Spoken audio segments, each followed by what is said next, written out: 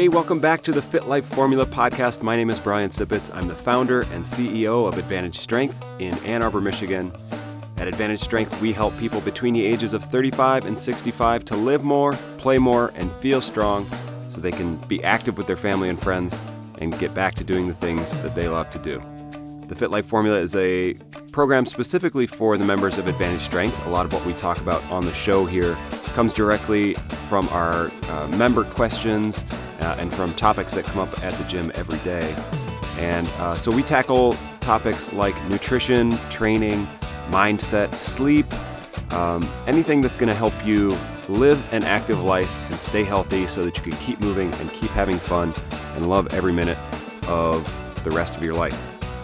Today, we're going to be talking about 3 ways that you can control emotions. And it's not just emotions, it's how you can control your level of confidence, your self-worth, everything that goes along with, having positive emotions, having positive thoughts and mindsets, and, improving your confidence so that even if you do run into an obstacle, you are equipped to deal with this, and you're going to know 3 ways that you can help control your emotion and your response to different situations.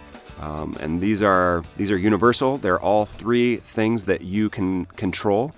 All 3 of these aspects of your response you can control. So I think a lot of times, mistakenly, emotions are seen as like this deep brain reaction to something that occurs to you or something that happens or a situation.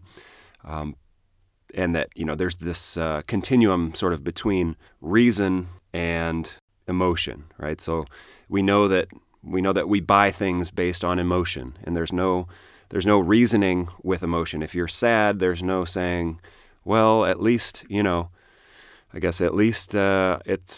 not this, or it could be worse, or something like that. Reason doesn't tend to make emotion feel better, especially if it's negative. So I think people mistakenly find that emotion, that we have no control over emotion, but really we do. And I'm going to share 3 ways to do that today. And the first one that we'll talk about, if you think of a triangle here, and each side of the triangle includes one of these aspects that you can use to control emotion or control your confidence. And the first one, if you just draw a triangle, and on one side, write physical body.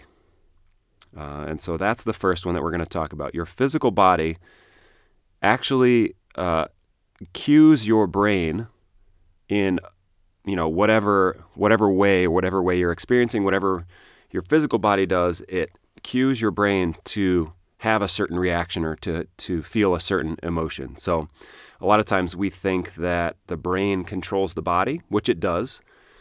But what's less known is that the body controls the brain. So the common saying is, if your brain is happy, your mouth smiles.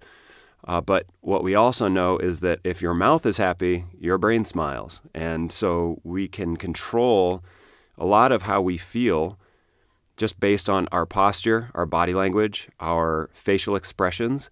And the term fake it to make it sort of comes to mind too. If you're having a bad day or whatever, and you throw a smile on your face, it has a way of making you feel better. And so we get this kind of this wag the dog situation where what you do with your body can affect your brain and affect the actual chemistry of your brain and make you feel better or more confident or get you out of a bad mood. Amy Cuddy is an author and a researcher. She has a book called Presence. And so she talks about gaining power and gaining confidence through what she calls a power pose. So if you think of how Superman would stand, tall, chest out, arms off to the side. So you're taking up space. You're taking up as much space as possible. In her research, she's found that people have more feelings of confidence, more feelings of power, just by doing 30 seconds of this power pose. And so your body language, your physical body can affect your mood and how you feel about something.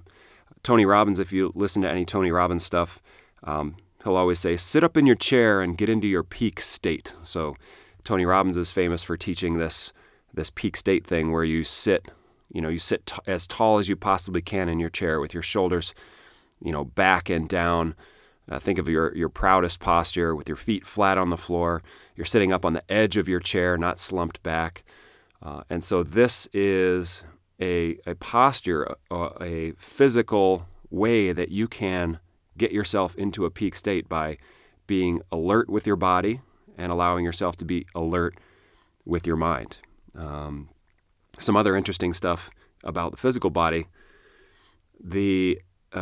There are several studies that have shown, that people that hold a pencil between their teeth will report more feelings of confidence, more feelings of better mood after that test. And so if you think about it, as you're holding a pencil in your teeth, if you picture that, it sort of puts a smile on your face.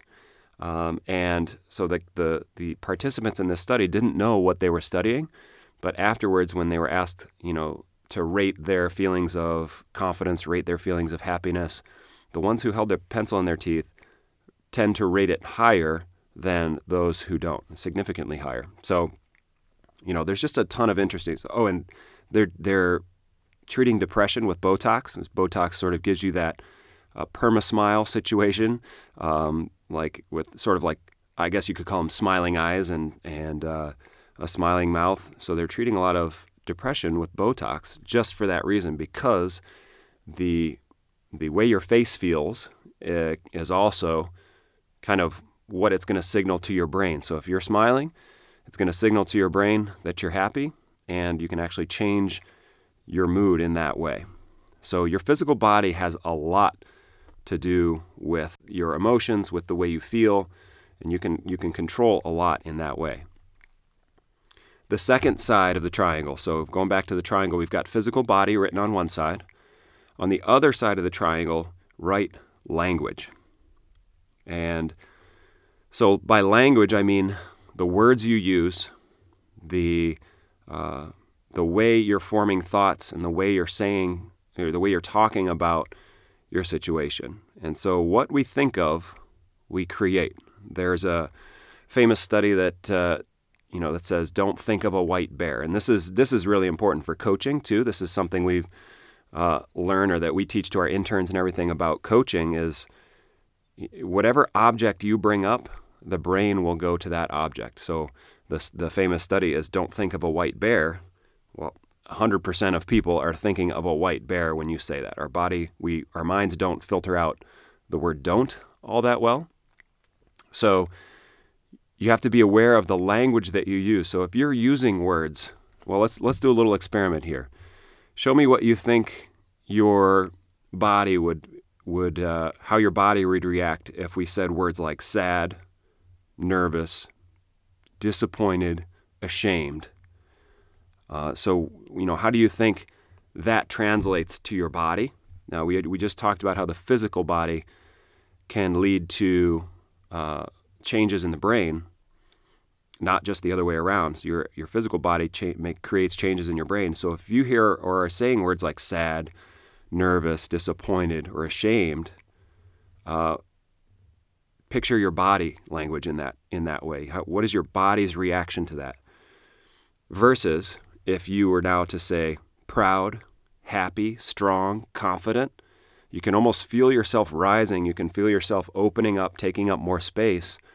And so these words that you're using and the way you talk about your situation can also lead to changes in your brain. So the language you use, and not just your language, but your feelings on a situation. So if you are using language and you're saying things like, well, I can't help that, or I'm just not that smart, if you're using that language, the brain has a way of really linking onto or hooking up with the words that you're saying, and especially objects that you bring up.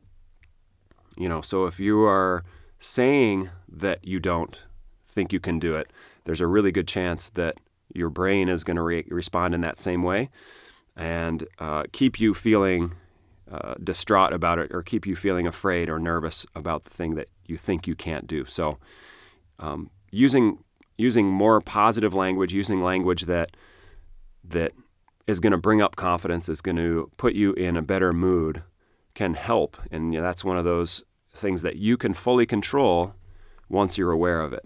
Okay, so we've got two sides of the triangle taken care of.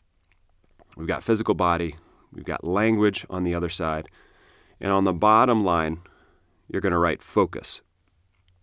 So the things that you focus on, the things that you dwell on, are going to be the things that kind of take shape in your brain, and they're going to affect the chemistry of your brain and affect your mood.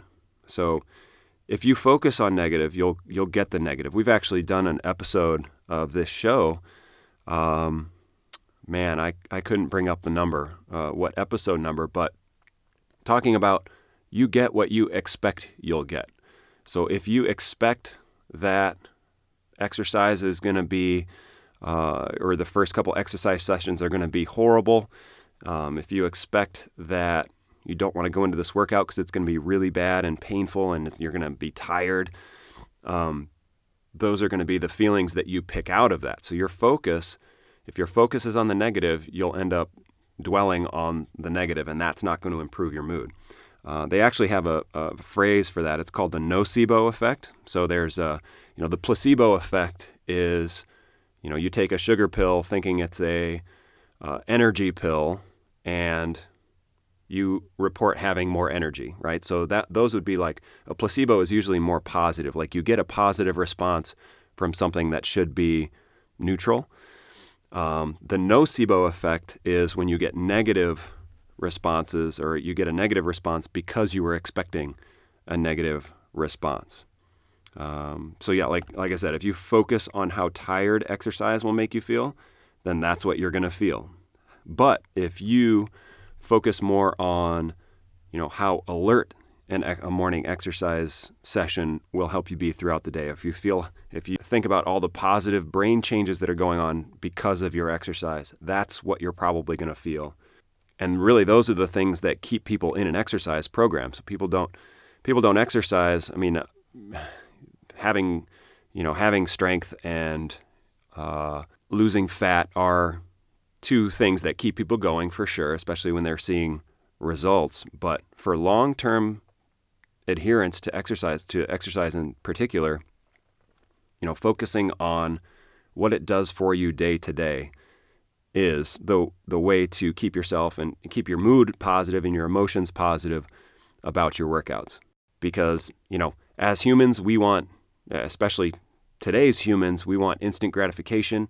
And a lot of times if your weight loss plateaus, or you're not seeing the results that you want right away physically, then that can lead, or that can go and derail your exercise habits, and then you don't have any hope of reaching those goals that you had. So what you focus on is what you'll get. And so those are three ways that you can control your emotions. You can control your level of confidence. You can control your feelings about certain situations. If there's a situation that you find challenging, let's say you haven't been in a gym for years and you're going to your first exercise class. There are, plenty of emotions that are going to go along with that. There are people who are scared to come in. There are people who are intimidated or nervous, and so the way you think about your first session, if you think of it as an opportunity to feel the mental clarity and the opportunity to be proud of yourself for getting started with an exercise routine, then you're much more likely to have a good experience with that. And if your body language reflects, or if your body language would say to others, I'm excited about this, let's get started, that's another trigger, and you're going to be changing the chemicals in your brain to help you feel better about the session, not just because you're faking it, but because you're actually making changes to your mood. So the language you use, your physical body, and the things that you focus on all come together to help control your mood or help control your reactions to certain situations. So keep that in mind as you go forward. You can manipulate your emotions. You can help control your emotions if you know what levers to pull. And these skills come in handy when anytime you're faced with, something you don't feel great about, something you are nervous about or sad about. Knowing these 3 levers to pull, or the 3 things that can affect your mood and your response, can really help you get through that and help you feel better about that situation. So remember that. It's your physical body, it's your focus, it's your language.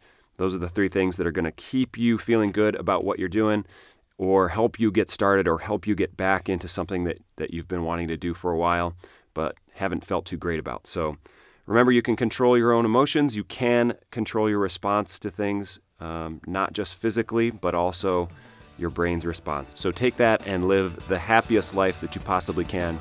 Until next time, be sure to follow the Fit Life formula. That's 3 days a week of something you love to do, 2 days a week of strength training, and 1 workout that just sucks. We'll talk to you next week.